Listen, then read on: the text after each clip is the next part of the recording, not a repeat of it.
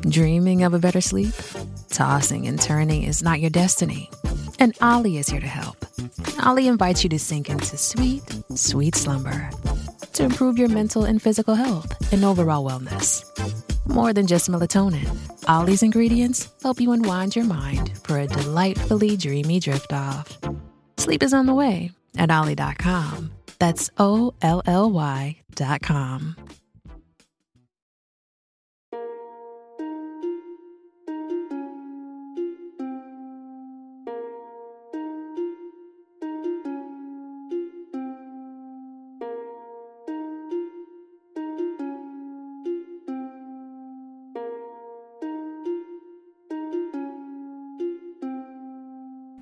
What?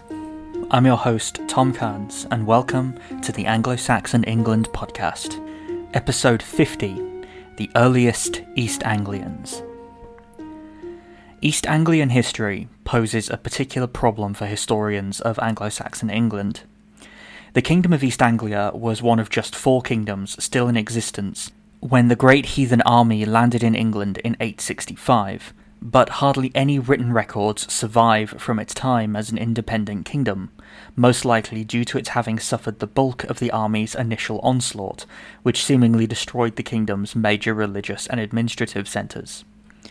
Most of the pre-1066 information that we have about East Anglia comes from Bede. He got his information from at least 3 different churchmen, Albinus, Nothelm, and Esse, as well as various oral and literary traditions circulating about important saints and their churches, such as St. Athelfrith. Bede also provides valuable information, such as a list of East Anglian kings, but he doesn't give us any of the dates of their reigns, and there has long been suspicion that some of his information is not accurate. To supplement Bede, some historians look to post-1066 chroniclers like William of Malmesbury and Roger of Wendover, who do give us plenty of dates for major events in East Anglian history. However, the dates given by these annalists are infamously suspect, even for things that we can be fairly certain of when they occurred, so most of those offered by them need to be treated with a great deal of skepticism, since, at the end of the day, most of them are probably little more than guesses. In addition to histories and chronicles, the other main written source for East Anglian history is saints' lives. While these tend to be written with less of an interest in political history, many of the hagiographies that we will discuss during this look at East Anglia contain information about politics, even if some of this tends to say more about the politics of the time when the hagiographies were written than the time that they purport to describe. Lastly, there is of course archaeology, and here East Anglia is particularly blessed on account of the famous Sutton Hoo ship burial. I will dedicate an entire episode to that discovery, but it is not the only archaeological find from East Anglia. As I'll talk about, especially in this episode, there is quite a lot of archaeological evidence, particularly from the early period of East Anglian history, which can help us to build some sense of how the Kingdom of East Anglia took shape. These then are some of the ways that we can compensate for the general lack of original material relating to East Anglian history. Archaeology especially is useful, since it can provide a way of testing and confirming dates given in the otherwise somewhat questionable written material. But with archaeology, we always run into 2 problems. One being that objects very rarely tell us anything about themselves, leaving their interpretation entirely up to the discoverer. The other being that if we don't discover an object, we can't know of its existence.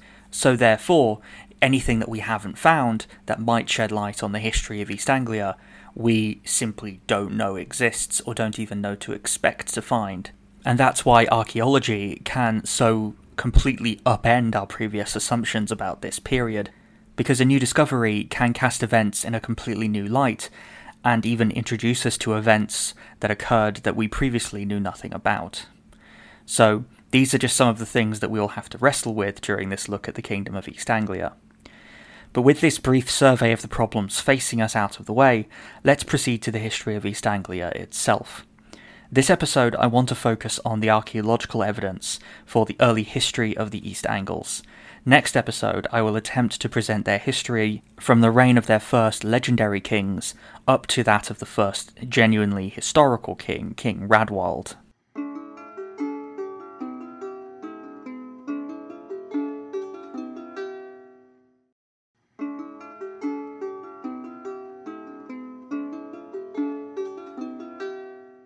Perhaps unsurprisingly, given East Anglia's position on the eastern coast of Britain, it offers us some of the earliest evidence for Germanic settlement following the departure of the Romans. A particularly good example of this is the village of Rendlesham in Suffolk. This village is just 5 miles, or 8 kilometres, from the royal burial at Sutton Hoo, and Bede tells us that it was an important royal centre for the East Angles, a claim that is seemingly supported by its proximity to the aforementioned burial. Yet Rendlesham had a pre-Anglian history, as a Roman military compound, where Germanic culture had begun to dominate the archaeological record by the second quarter of the 5th century. What makes it particularly interesting is that there is no evidence for the sites having been abandoned between the Roman and the Germanic presence.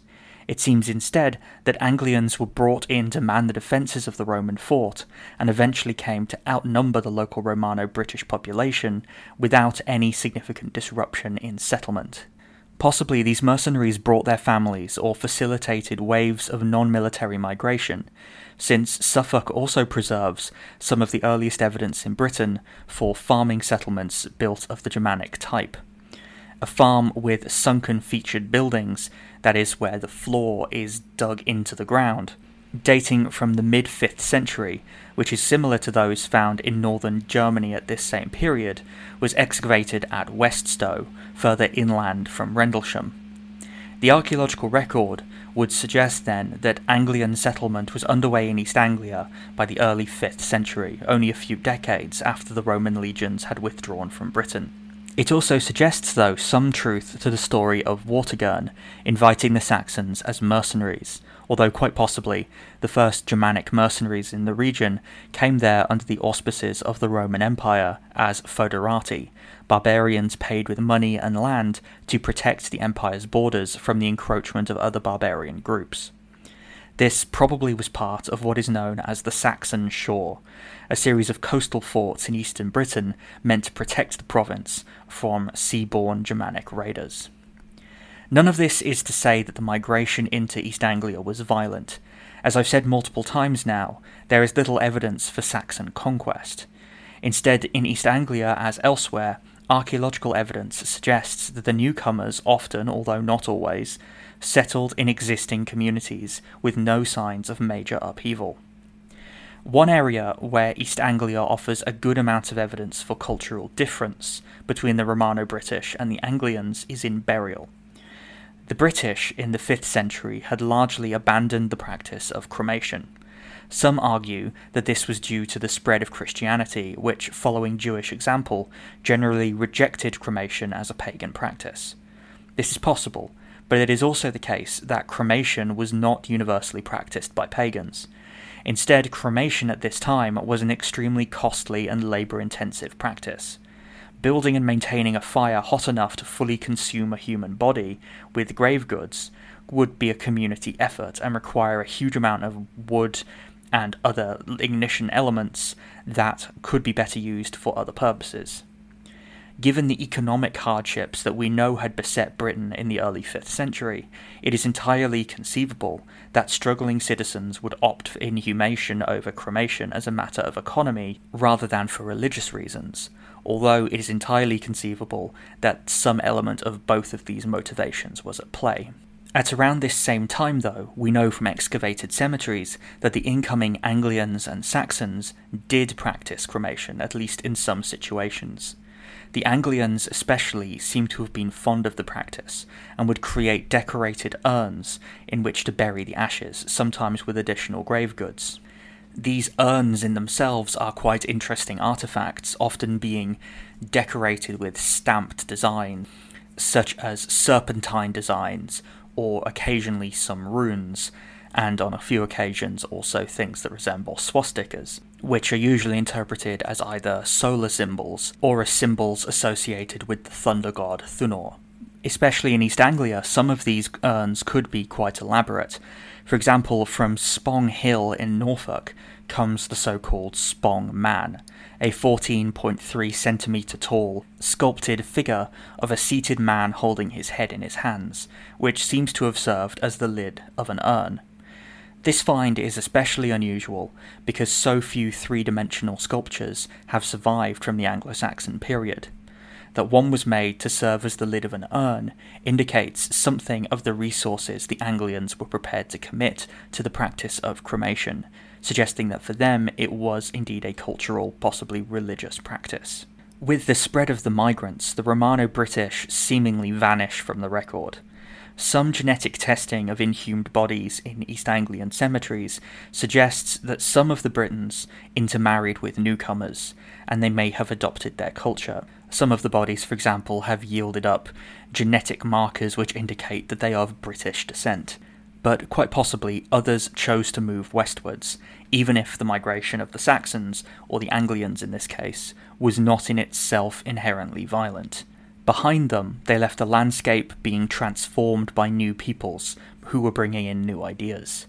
These Anglians came as mercenaries, and thus when they built new polities, or perhaps took over and remade existing ones, this was reflected in a political focus on former military settlements manned and occupied by a new military elite. Exactly who these elites were will be discussed in the next episode, because they ultimately gave rise to the kings of the East Anglians. Thank you so much for listening to this episode. I just wanted to remind you that if you enjoy what I'm doing here, then it really helps me when you leave a review or a rating on the podcast provider that you're using to listen to this. It also helps when you subscribe to the show's YouTube channel and when you become a supporter over on Patreon, where you can get access to bonus episodes, ad-free episodes, and transcripts by pledging to one of the show's patron tiers. And speaking of patrons, I wanted to give a shout out to all of you who've pledged money to support the show. Thank you so much for your support. It really means so much to me, and it really helps me to keep making this program. Once again, I've been your host, Tom Kearns, and this has been the Anglo-Saxon England podcast.